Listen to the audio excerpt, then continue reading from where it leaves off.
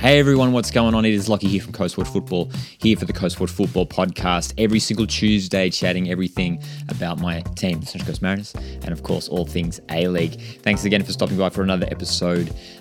Whether you're tuning on YouTube or listening on a podcast platform, whether you're on the commute to work or school, I appreciate you guys joining me. And if you guys are enjoying these episodes, if you want to feel free to leave a like, or if you're listening on a podcast platform, leave it a rating, because it helps out heaps. It really, really does. So, and I appreciate you guys hanging out here for these episodes. Round 2 was very exciting. It was very, very exciting. There were some high-scoring affairs. If you haven't checked out my round review video, that's a dedicated review video that comes out every single Monday now, reviewing the weekend's action. I'll make sure to leave that link down in the description. But I will be going over some of the big talking points that have come out of round 2. And there are some big ones involving some pretty big teams. And there's some good listener questions that, of course, have come in, where I'm going to be answering some of the questions that you guys have sent in, and I'm going to use some of your questions to sort of answer some of these, to talk about some of these topics that have come out of these round 2 results. So we're actually going to open up with the listener questions right at the top. Usually we do it towards the middle or the end of the podcast show, but we're going to jump into it right now. And this one, first of all, comes in from Julian on Instagram, who asks, Sydney's reign at the top over? Is Sydney's reign at the top over? And this is the first interesting one that I wanted to talk about, the first interesting talking point. Sydney FC have started this campaign, the first 2 A-League games of this season, without scoring a goal. So there's a couple of things to this, and I'd love to unpack it now. So, of course, you have to consider the injury situation at Sydney FC. They've started the campaign without Bobo, one of their star strikers, Barbarouses, who was a key player for them last year in attack as well. So those 2 key attacking players that are out. Luke Bratton is the biggest one. That's the biggest sort of news story, I guess, the biggest injury blow to have happened so far in the A-League season. It's and really, really early too. It's absolutely devastating for the Sky Blues. Luke Bratton is arguably the best defensive midfielder in the league, definitely top 3. And to lose him is, I think it's going to be really detrimental to Sydney FC. When you look at the other players that have in that position, you've got Caceres, Retre, Nieuwenhof. All those guys really, really good. Nieuwenhof as well, a player that's got a lot of potential, and I think a lot of Sydney FC fans are, and are rightly so, are excited about Nieuwenhof. So there's no doubt they have the personnel there. I think Patrick Yazbek started in the cup last week as well for Sydney FC. So there's no doubt they have cover there. But to replace someone like Luke Bratton has a very, his ability to his long ball, the long balls that he's able to play, his vision of the game. There's not a lot of players like him in the A-League, and to lose a player like that is, as I said, a massive blow. So, and apart from that as well, I think one that people maybe have forgotten about as well, James Donachie, not involved in the side at the moment. Ben Warland has been starting alongside Wilkinson at the back. Having said that, even without those players, that Sydney FC squad is really, really solid, right? It's a side that there's still plenty of depth. And when you look at Cam Sober's had a pretty decent start to the season, has looked dangerous. Max Burgess involved. Lafondre's, still up top and is there to score the goals, but obviously none of these players getting firing just yet. So I guess the question is, what's the reasoning behind it? In the Sydney derby, I spoke about it last week, that for me the Sydney derby was characterised by Western Sydney Wanderers' defence. So I think that's less a question of Sydney FC's attack and more a question, because Sydney FC had some nice attacking play in that game and were creating chances. There's no doubt Sydney FC are not creating chances, and they've still got Ninkovic in the side. There's still that creative power there. But, and actually it was a similar thing against MacArthur. MacArthur's defence, MacArthur's structure was really, really good. Are Sydney FC just slowing down a little bit? Are other teams now catching up? As Julian asks there, is Sydney's reign at the top over? And the answer, I guess the boring, my answer, and it's a boring answer, is that it's too early to tell. But early indications say, yes, it is over. That doesn't mean that they're going to completely drop away. Sydney FC have too much quality to drop out of the top 6. If they did drop out of the top 6, it would be a huge shock. They've finished top 2 for 3-4 years now. They've lost count now of how many years they've sort of been at the top. That it's been at least 5 years now, I think, when they've been a really successful team at A-League level. And as I've said, the players that they have there, Wilkinson is still there, Ryan Grant, Andrew Redmayne is generally pretty consistent in goals as well. So they've still got the quality there. They've still got the ability to finish towards the top. But I think they might drop away this year. And that sort of segues nicely into my next point about Melbourne Victory, because when you look at Melbourne Victory, this team that performed so poorly last year, and no one expected them to perform as poorly as they did last year, and I said it all throughout preseason that for me, one of the signings of the season across, including all the players and everything, is Tony Popovic at Melbourne Victory. He's exactly the kind of guy that Victory needed to bring in, because he's a guy that's got proven quality at A-League level.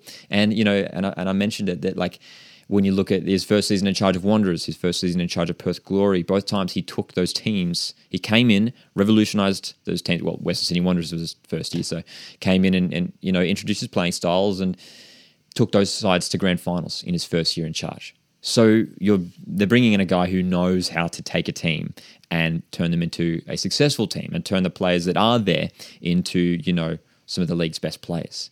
Early indications there are that it's looking very, very promising. It's almost opposite now signs for Sydney FC, who are yet to score a goal and, have lost a game lost their first home game. Pardon me. But at Victory, it's really promising signs of stability and signs of quality in attack too. One of the key storylines to come out of their 3-0 win against Brisbane Roar was Marco Rojas, a player who has been in, it feel like he's been in and out of action for ages now. Comes in to start to replace the injured Chris Economides. And, he was involved in, I think he was involved in all of the goals, wasn't he? Or he was involved in at least 2 of the goals, Marco Rojas, and was fantastic in that game. Jake Brimmer, a player who I feel like for the last few years, he was at Perth Glory a couple of years ago, been a Victory for the last couple of years now. He's getting better and better season by season, and I feel like under Tony Popovic, he's someone that could really light up the league and is playing in maybe more of an advanced role now as a number 10, just sitting alongside the striker. D'Agostino, I think, he opened his account for Melbourne Victory on the weekend as well. In defence, Brendan Hamill, Lee Broxham, they've obviously got Roderick Miranda. He didn't feature on the weekend. And then Gary and Davidson. Like when you look at the personnel, that's a successful team. When I looked at their playing squad and watched their game against Brisbane, I could see this side playing in an A-League Grand Final. I think it does have the potential. And they're a massive club. They demand success. So for me, Melbourne Victory, it's interesting sort of seeing the opposite effect, basically, of what is happening at Melbourne Victory compared to Sydney FC. And again, I will say it's so early, and it is very easy to get excited early on in the season. I had a bunch of, actually, funny enough, just on that, I had it was actually on TikTok, at Coast Watch Football on TikTok. I put up a video of some of the action at the Wellington Mariners game that I was at down in Wollongong. And I had so many Phoenix fans in the comments like, we're going to win the league. Like, I think because I predicted Phoenix to come last, a lot of people wanted to sort of get back at me for that. So, touche. But anyway, speaking of Melbourne Victory, Darcy sent in a question on Instagram. Thanks for sending in the question, Darcy. Who do you think Victory's best player this season will be? So that ties in nicely, talking about Victory and these players who could have big seasons. And the one that springs to mind, and I just touched on him, Jake Brimmer, I think is going to be massive this season. He's got all the attributes. Some of the passes that he made, there was a great pass in, I believe, that second half. The pass it was an incredibly difficult pass to take it around the defence. So he just curved it in for, I believe it was D'Agostino, who was making the run in behind. It's a fantastic pass. His distribution he's got fantastic distribution. And I think now that he's playing alongside really top quality players, Jake Brimmer was a mainstay for Melbourne Victory last season, but struggled not because of his own ability, not because he himself was struggling, but I think because when you look at the players around him and sort of the squad morale as a whole last year, it just wasn't working. So now that he's got a fantastic coach, fantastic players around him, I think it's going to work for someone like Jake Brimmer. Rojas might have a big year as well. So again, early days. Hey, let's talk about some Central Coast Mariners stuff now. We've spoken about Sydney FC, team that might be falling away. Melbourne Victory, early season title contenders potentially.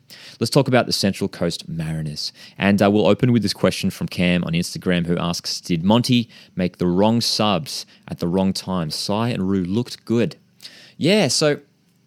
Well, first of all, with Cy Goddard, I don't know if it was because I was down at Wynn Stadium for the game, very windy and cold Wynn Stadium down there in Wollongong.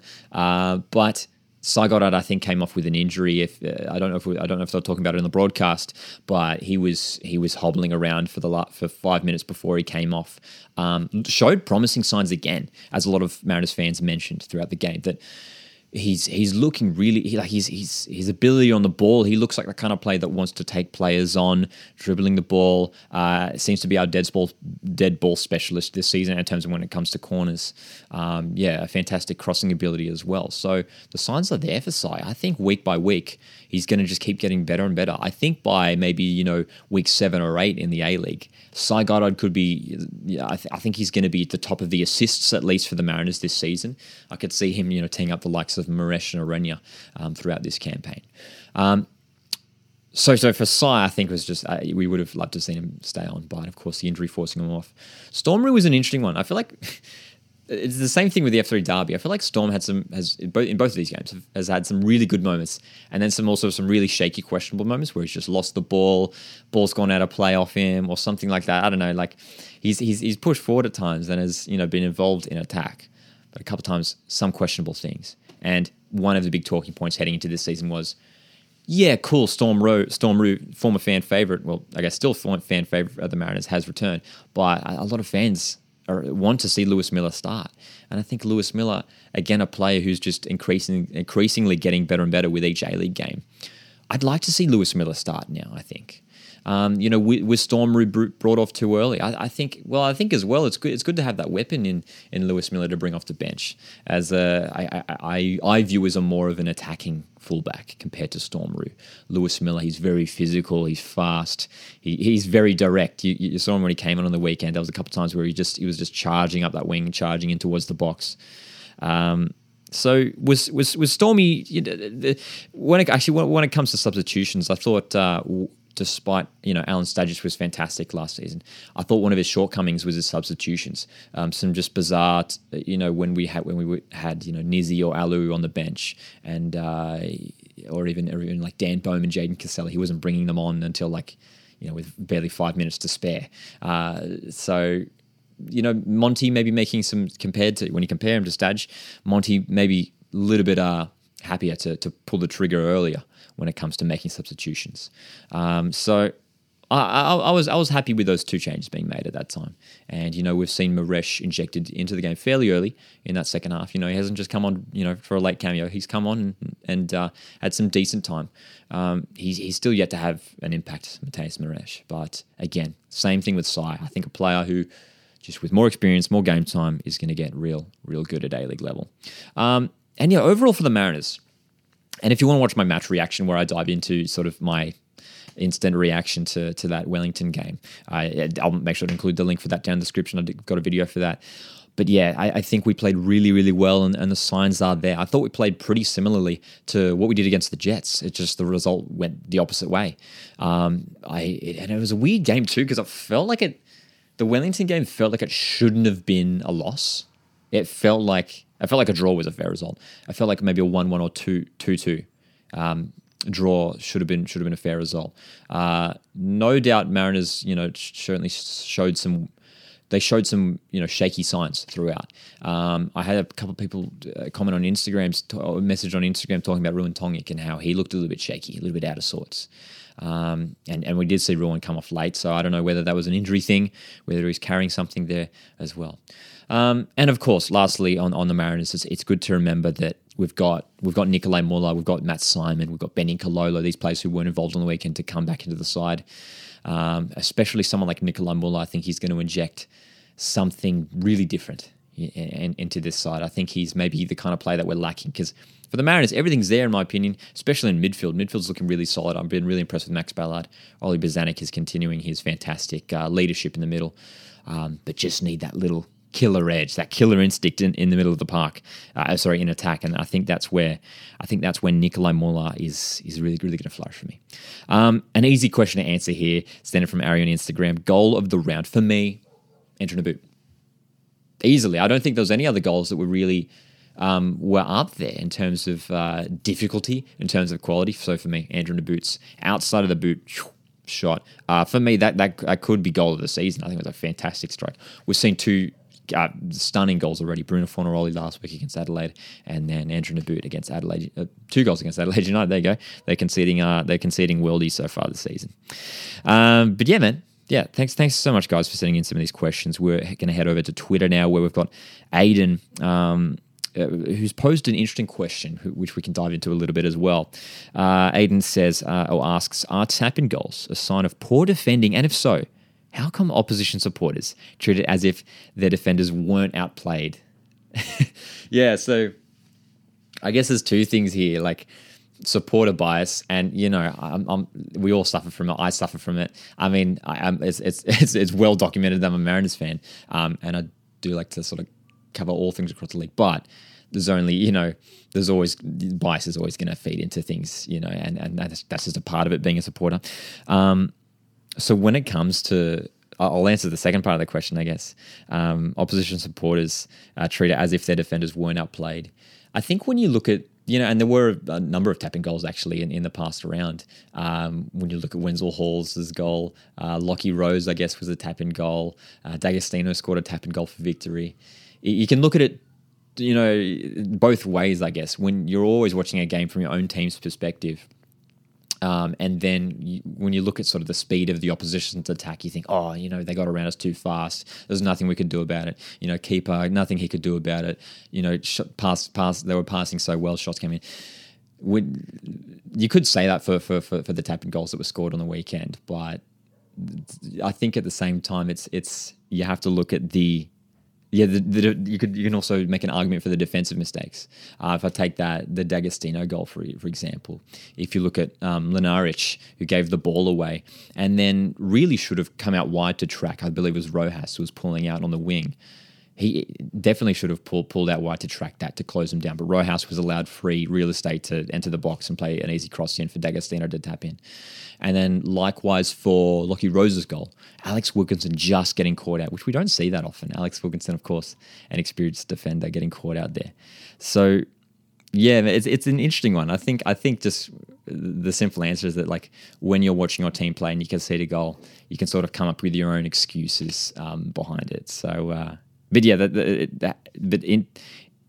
bringing up the tap-in goals thing, and you mentioned there, is tap-in goals a sign of poor defending? I think, I think I guess I can answer the question with the same argument I just made. It's a mix of poor defending and really smooth attacking play. Some of the tap-in goals, I thought MacArthur's goal against Sydney FC was a really nice move. De Villa, De Silva's run, and that nice little pass into Lockie Rose, and Lockie Rose easy finish in the end. But at the same time, as I mentioned, Wilkinson, maybe he could have closed down Lockie Rose a little bit quicker. I don't know. So the debate is there for either side as well. I'll tell you what, we'll do one more question from Neon. And actually, this is a good one to talk about as well, because we haven't really touched on Paramount Plus too much. And it's worth, it's been 2 weeks. It'd be worth reviewing a little bit of Paramount Plus, I reckon. Neon asks, after 2 weeks of watching Paramount's broadcast, what do you think is good and bad? I'll start off with the good. I'll start off with the positives, because as you guys know, I like to be positive in my content here. So I do like the whole user interface and the design for the Paramount Plus website and layout, and the app as well. I've used both the website, I've used the app. You can easily access match replays, match highlights, the mini matches. So, and I love that. It's important to have, because there's some people that do like going home straight after a match and watching the replays. There are people who don't have as much time and maybe just want to catch the mini match or the highlights. So it's important to have, especially if you want to make the A-League more accessible for more people, to have that content come in different forms. And and so that's probably the main good thing, and then it's very easy to find everything. Easy, sort of, as I mentioned, the user interface is very easy to sort of scroll through and browse through. A couple downsides when it comes to those match replays and stuff is that they do take a little bit to come up. When I think of, not to compare A-League to the Premier League too much, but when you think of the match replays that I think come up in the Premier League, they generally come up pretty quickly, or at least the mini matches, they come up, I think, within an hour or so, within a couple hours at least or something. I think last night I was waiting for the match replay to come up for the Victory Brisbane game, and I think it was 3-4 hours or something like that. I could be wrong, so I apologies if I'm mistaken for that. But I remember just checking, and usually you'd hope it'd be up. I think it was after the Wanderers and Jets game finished. It was like 8-9 o'clock at night, and there still wasn't a replay there for the Victory Brisbane game. So occasionally a little bit slow with those things, especially if people like us, the content creators reviewing the stuff, want to make sure we get onto that content straight away. So I mean that's a minor thing. One of the big things that we can talk about, and if you guys watched the Wanderers Jets game on the weekend, is the audio debacle. So on Sunday night's game, Wanderers and Jets, it was in the second half. I can't remember exactly what the time was. It might have been around like the 60th, 70th minute. The audio just dropped out for, I don't know how long it would have been. I felt like a solid 5 minutes. And I was doing a watch along on YouTube at the time. And I was like I thought maybe something just went wrong with my TV. I was doing it via AirPlay, phone to the Apple TV, and I was like, okay, maybe something's dropped out with the audio, whatever. And then I noticed everyone in the watch along chat was like, has everyone's audio dropped out? Everyone's audio dropped out. And that's when we all realized, it's like, oh, Paramount Plus have stuffed up again. Honestly, round 2 was pretty solid from Paramount Plus. We all know about the problems in round 1. There was, the start of the Victory Western game. There was the glitches with the graphics and the camera, and they weren't getting the camera feed and stuff like that. And a host of other issues, but and Paramount Plus keep coming out and apologizing for it and saying that they're going to fix it and look into it and everything. But yeah, round 2 was okay until this audio issue right in the second half of the last game, and that's bad. That's, for me, that's the worst issue that they have, that they had to completely lose audio there. And I imagine what would happen if a goal was scored during that time, and if they wanted to share it in their match highlights and they've got no audio. What are they going to? They're going to re-record it afterwards. They're going to go back and record it afterwards or something, or overdub it. So little things like that. That it's been 2 weeks and there has been multiple mishaps from Paramount Plus. I'm optimistic that they're going to fix it and it's going to work out. Here's the thing: if it's like week 5 and 6, 7, and then still, if every week there's mishaps, then you have to question what's going on. There's no doubt Fox Sports and Kayo had their number, a variety of mistakes over their years. It's always going to happen. We always see stuff ups in broadcast. But if week in, week out we're getting issues, then considering that people are paying money, going in Paramount Plus, which I believe is $8.99 a month, if you don't have a membership discount, they're really going to make sure they stay on top of that, and I'm sure the fans will let them know, as they have been so far on social media. So my review on Paramount Plus so far is I guess it's a 5 out of 10. Overall, the user interface and everything is good, and the viewing experience has been okay, bar the issues. But yeah, the big technical issues that have happened, there's been multiple, both weeks so far. So actually, another positive thing that I should mention though is that I do enjoy the broadcast team. It's great to have Simon Hill back. I think Daniel McBreen's been fantastic in commentary. So commentary team has been great. The pre and post game stuff is good as well. Great to have Tara Rushton hosting. And I don't mind the lineup. The people like, Bruce Jitte, Michael Zapponi is great as well. Who else is in there? Luke Wilkshire, Alex Brosk.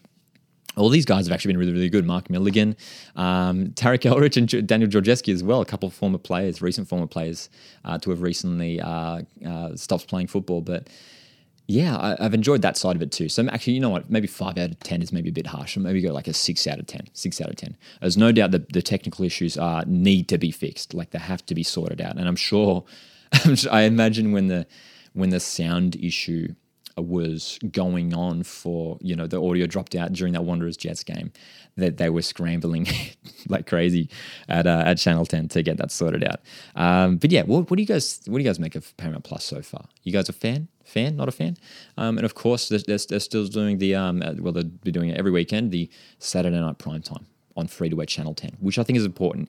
And I have seen actually a lot of people bring it up that it'd be nice to see at least a second game on free-to-air, more games on free-to-air. Or people have mentioned, like, for example, when it comes to the simultaneous kickoff. And round one is a good example when you've got a game in New South Wales and then a game in Victoria. Show the Victorian residents, they do this in the AFL, show the Victorian residents the Victorian game between Western Victory, and then show the New South Wales residents the Sydney Derby. So, whether they do that thing. And I feel like that would be pretty easy to do. They could just, because Channel 7 do it with the AFL, that, they show New South Wales, they'll show the Swans and the Giants games. So they could, I'd imagine that'd be pretty easy to do. So whether they do implement that later on in the season, or maybe next season, we'll have to wait and see. But yeah, my verdict on Paramount Plus so far, don't want to make a final verdict because I'm going to let them get better, let them improve. And there's certainly plenty of positives there, but it's okay. It's average. So, but at least we've got we can watch A-League football. If we can watch A-League football, I'm happy. I'm happy, man. I'm happy. But yeah, very interested to hear what you guys think of Paramount Plus so far. There's certainly a lot of debate around it every match, so yeah.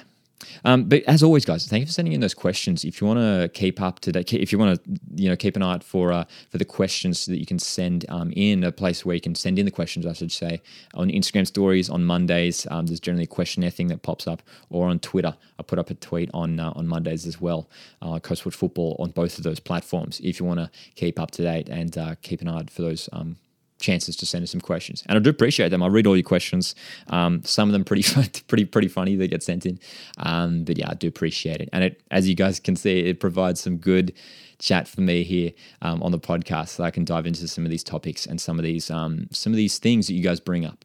So, looking ahead to round 3. We've got some big clashes in round 3. My Mariners travelling to Penrith to face Macarthur FC. That should be a really interesting game because Macarthur looking really impressive to start off the season. Draw at Phoenix. Big win away to Sydney FC. They're going to be tough. Lockie Rose, as I mentioned earlier in this podcast, started the season so well. Ruined Tonga Kairos. Going to have their hands full against someone like Lockie Rose. So I'll be doing, of course, if you guys don't know the schedule here at Coastwood Football, we've got every Thursday we're doing the round preview on YouTube, and then on Mondays it's the round review, reviewing all the action, recapping all of the games, and then of course every Tuesday available on YouTube and all of the podcast platforms. It is the podcast, which is more of a, if you guys get the sense, more of a casual sort of, hanging out, just answering some questions and stuff. And we're going to have more guests coming up in the future as well, which is very, very exciting. So, hey guys, I just want to say once again, I do appreciate you guys jumping in here, listening to these episodes, watching these episodes. Feel free to join the conversation, jump into the comment section. Feel free to send me a DM on Instagram. If you've got any thoughts on any of the things we've talked about in today's podcast or the A-League at the moment. And spread the love, man. Spread the A-League love. If you're heading to a game on the weekend, invite a friend. We want to build this game. We want to grow this game. That's what we all want, right? We all want this to keep expanding. And the way we do that is by just sharing it with friends, sharing it with family, and getting it around it. So once again, if you have enjoyed this podcast episode, please consider hitting like, because it does help me out a lot. Or if you're listening on a podcast platform, if you want to leave a rating, that helps out as well.